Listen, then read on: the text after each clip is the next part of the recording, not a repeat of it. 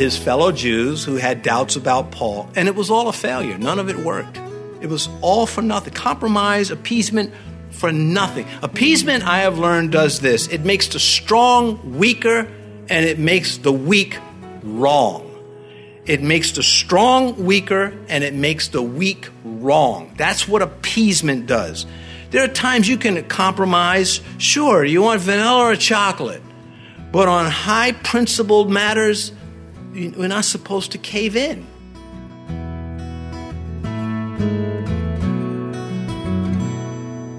This is Cross-Reference Radio with our pastor and teacher, Rick Gaston. Rick is the pastor of Calvary Chapel, Mechanicsville. Pastor Rick is currently teaching through the book of Acts. Please stay with us after today's message to hear more information about Cross-Reference Radio, specifically how you can get a free copy of this teaching. Now, here's Pastor Rick with part 2 of his study called Paul versus James in the book of Galatians, chapter 6. Everything he taught would be turned against him by his beloved brethren. You understand that as an opposing party, anything you say can and will be held against you. But here it is, his brethren. Galatians 6:15. And remember, he already wrote this letter a long time ago. For in Christ Jesus, neither circumcision nor uncircumcision avails anything but a new creation. Oh man, when they read that, what were you saying about circumcision? They forgot all about the new creation part. And they zeroed in on no circumcision. You'd think the men would be happy about that. In Galatians 5, he says, indeed, I, Paul, say to you that if you become circumcised, Christ will profit you nothing. Ooh. Now he's writing to Gentiles. They could say, well, he's talking to the Gentiles. But no, he's talking to everybody. Now he's between a rock and a hard place. But he maintains that ritual has nothing to do with salvation. You can light as many candles as you want and many incense sticks as you want. You can do anything you want. It won't save you. Nothing but the blood of Christ. And so he wrote to the Romans.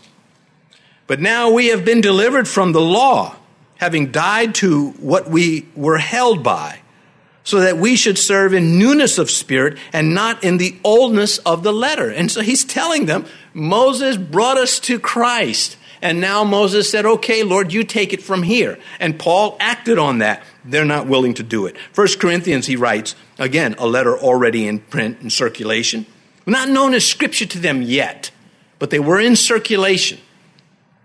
Was anyone called while circumcised? Let him not become uncircumcised. Was anyone called while circumcised? Let him not be circumcised. Circumcision is nothing and uncircumcision is nothing, but keeping the commandments of God is what matters. And this is what they're throwing in his face. And so when they say you're really teaching people that circumcision is not important. Therefore, if I'm a parent, I love my kid, you tell me this is not important, I'm either going to agree with you or not. So the charges were actually accurate. Again, a lot of good Bible teachers will try to come in and say, well, they were fluffing it, they were just exaggerating, and there's some of that true. But at the end of it all, if I believed in the circumcision is connected to salvation, I would know what Paul was doing, and I would be objecting to it or converted over to his side. And so they wanted to preserve their customs, their traditions, and sort of blend them into a commandment. Had Christianity not spread her wings through this man, Christianity would have been a caged eagle. And that would have been tragic for everybody. So much for Genesis chapter 12, 1-3, where God says to Abraham, all the people of the earth are going to be blessed through your seed. Christianity would have been living nowhere near what she was intended to be.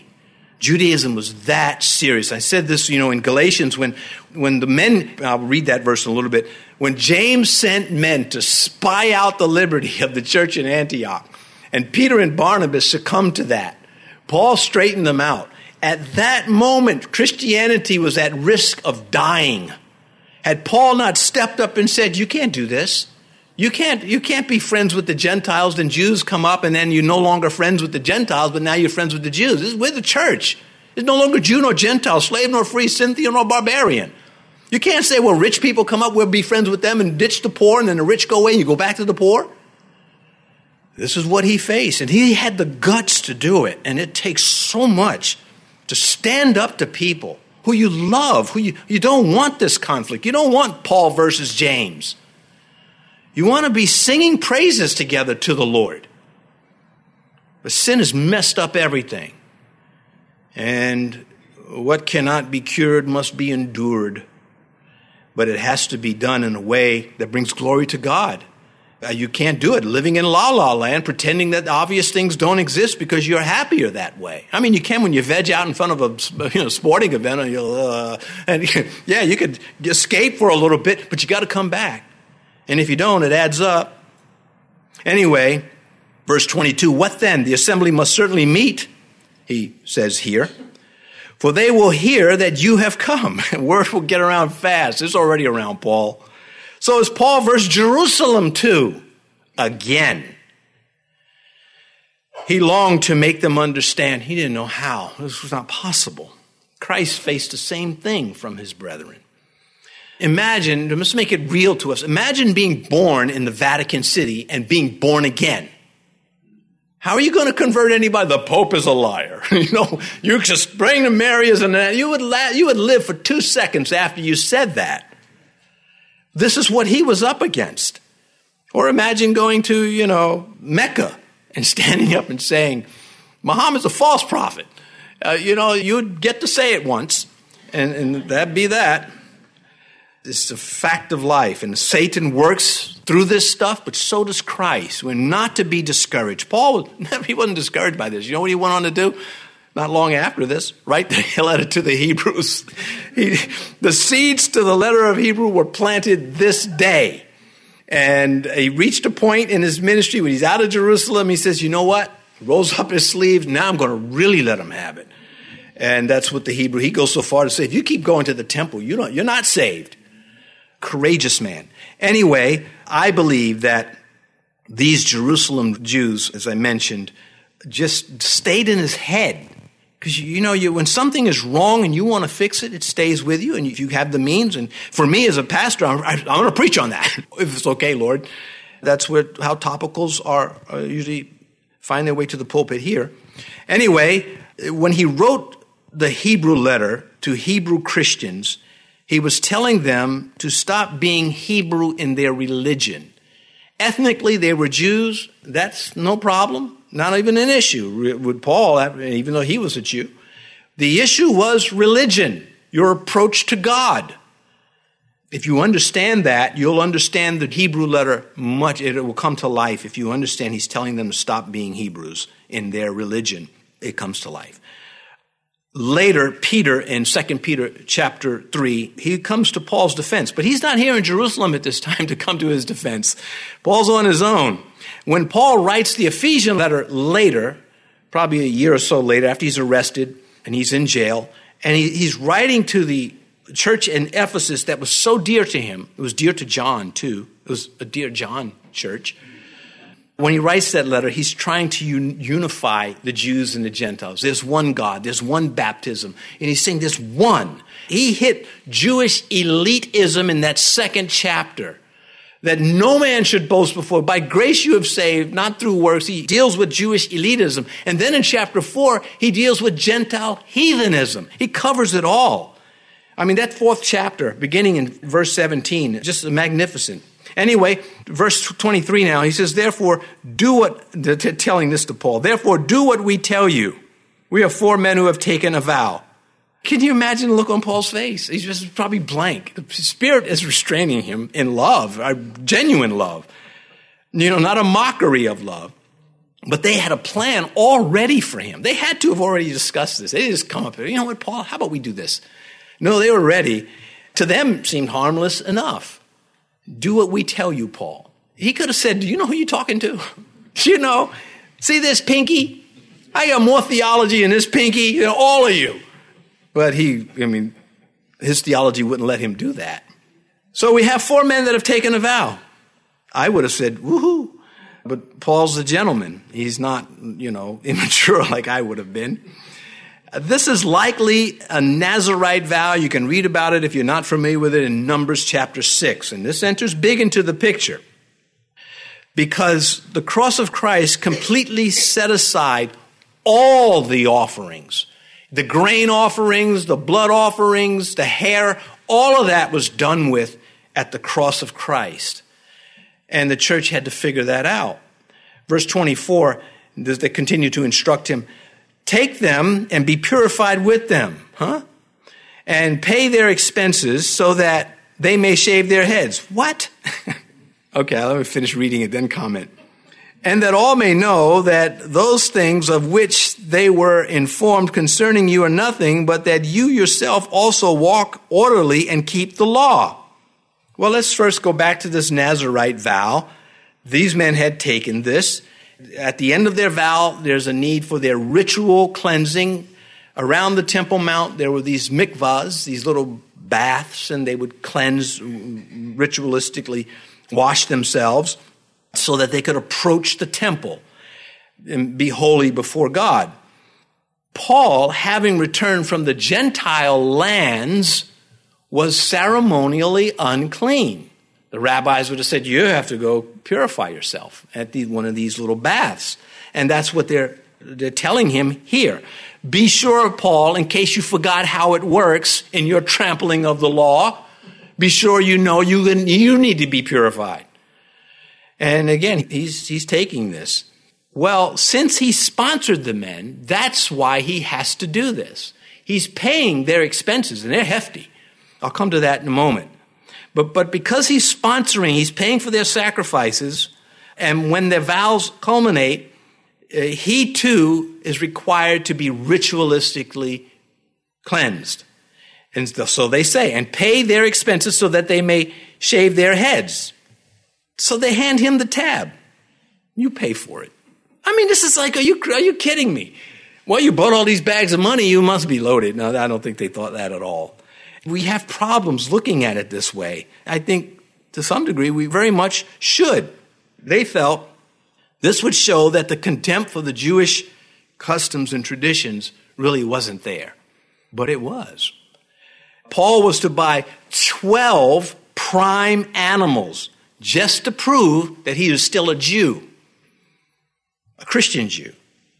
According to the law, in Numbers 6, the Nazirite would shave his head and then bring to the priest, with the shaving of the head, he'd bring the hair, one male lamb of the first year for a burnt offering, one ewe lamb of the first year for a sin offering, one ram without blemish for a peace offering, one basket of unleavened bread, cakes of fine flour mixed with oil, unleavened bread anointed with oil, along with a meal offering.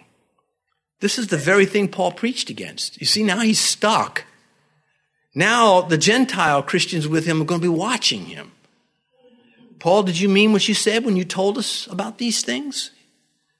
Again, a quagmire. And then if they've shaved their head, then they would bring it to the altar and the vow would be completed. God is going to interfere with that part of all of this. They won't reach the altar with what Paul sponsored, because the riot breaks out and Paul gets arrested, and that's the last we hear of it all. I don't know what happened to the ewe lamb. Maybe you know.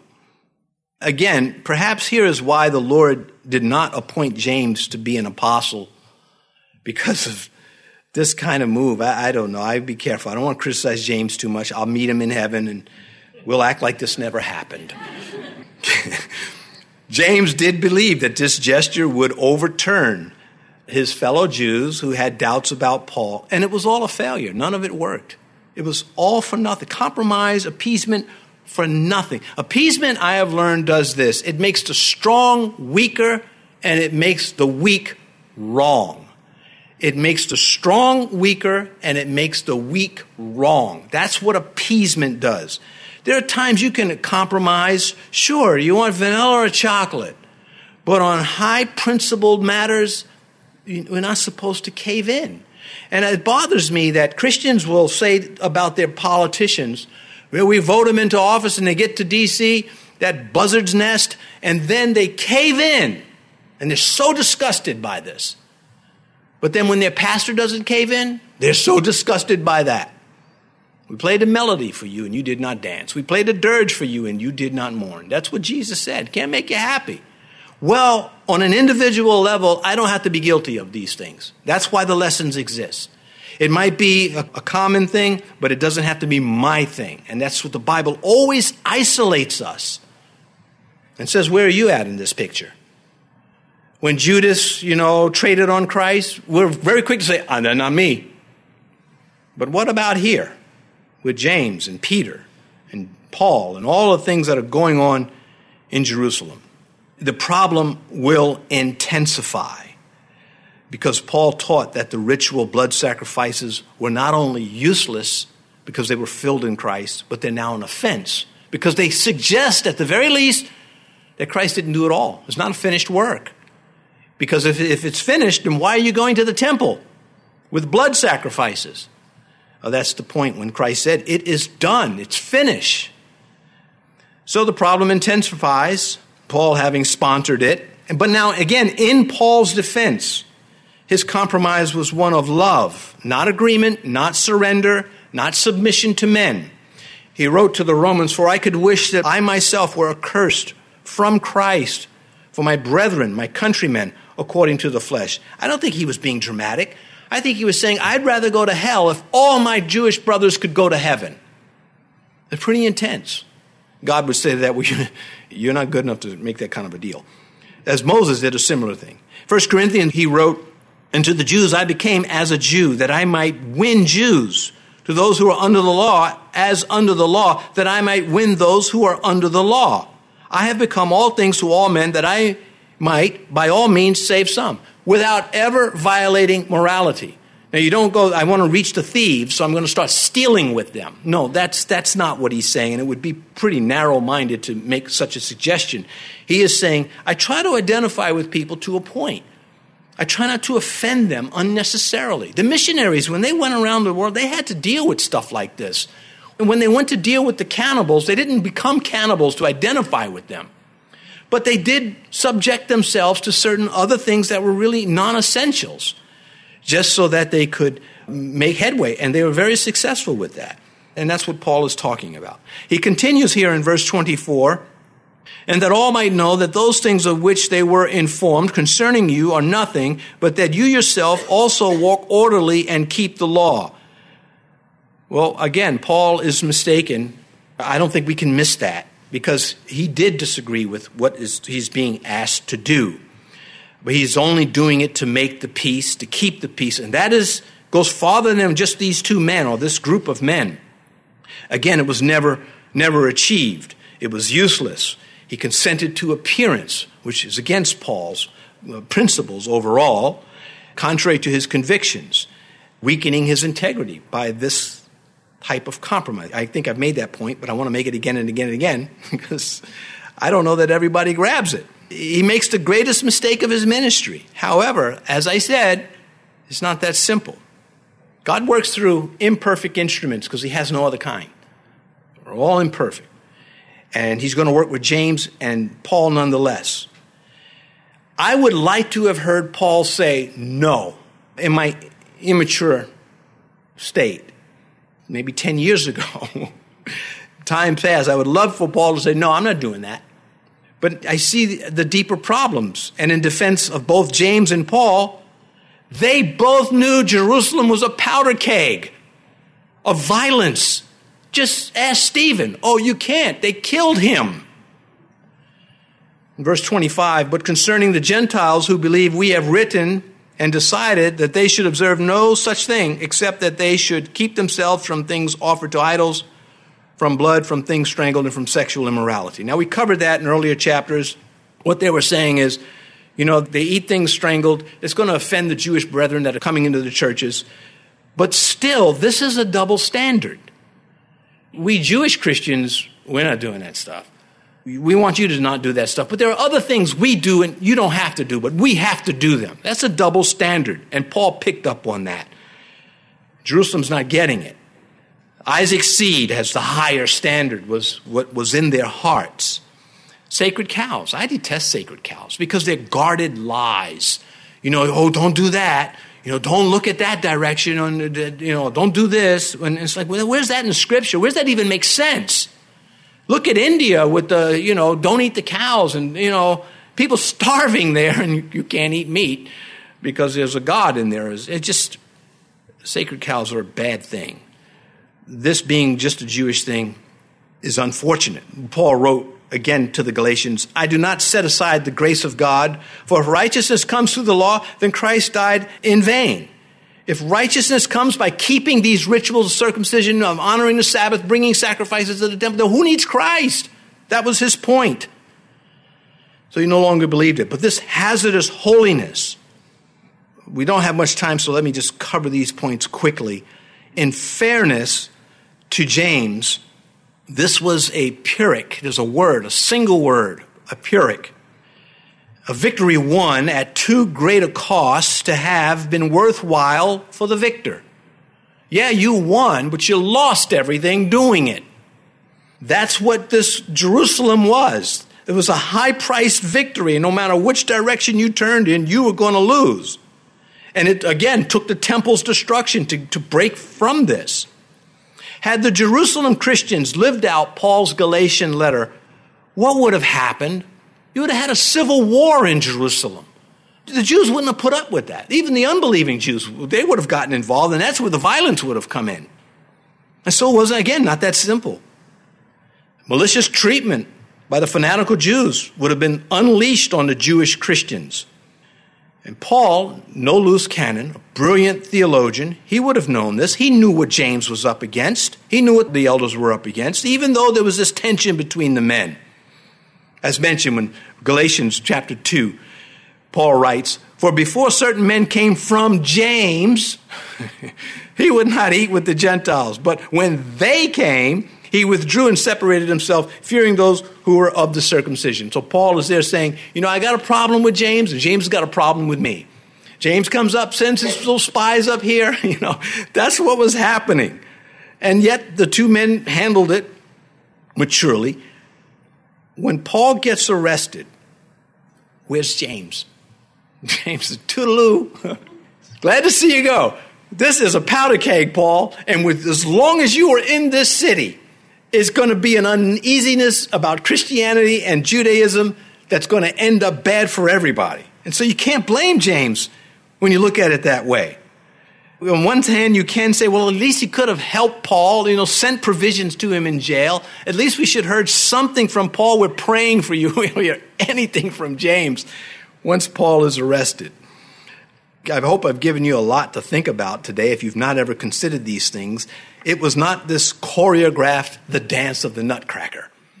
I mean, if you've ever seen any of these things, everybody's thought everything out, the costumes, the dances. Christianity in this environment was a slugfest, and it prevailed. Paul wins. Christ wins, I should say.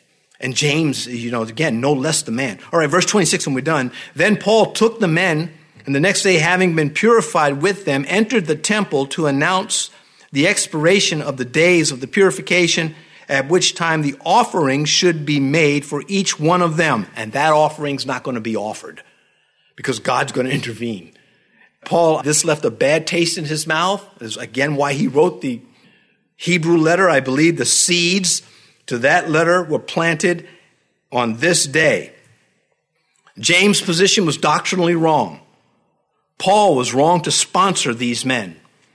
Yet, what choice did they have? So where do I look in the scripture to find justification for both of them? I look at Naaman in 2 Kings chapter 18.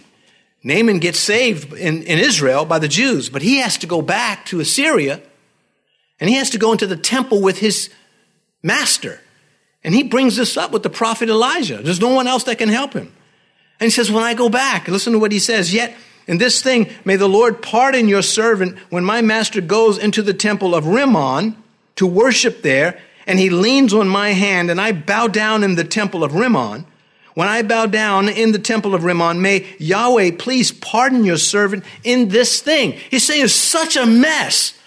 Sin has ruined everything so much. I don't believe in this stuff, but if I don't go, they're going to kill me.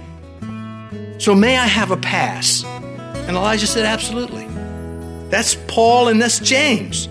They're confronted with this Gordian knot, and God over it all says, I got this. Jesus knew this would happen, and he was ready. He always is. You've been listening to Cross Reference Radio, the daily radio ministry of Pastor Rick Gaston of Calvary Chapel in Mechanicsville, Virginia. As we mentioned at the beginning of today's broadcast, today's teaching is available free of charge at our website. Simply visit crossreferenceradio.com. That's crossreferenceradio.com. We'd also like to encourage you to subscribe to the Cross Reference Radio podcast. Subscribing ensures that you stay current with all the latest teachings from Pastor Rick. You can subscribe at crossreferenceradio.com or simply search for Cross Reference Radio in your favorite podcast app. Tune in next time as Pastor Rick continues teaching through the book of Acts, right here on Cross Reference Radio.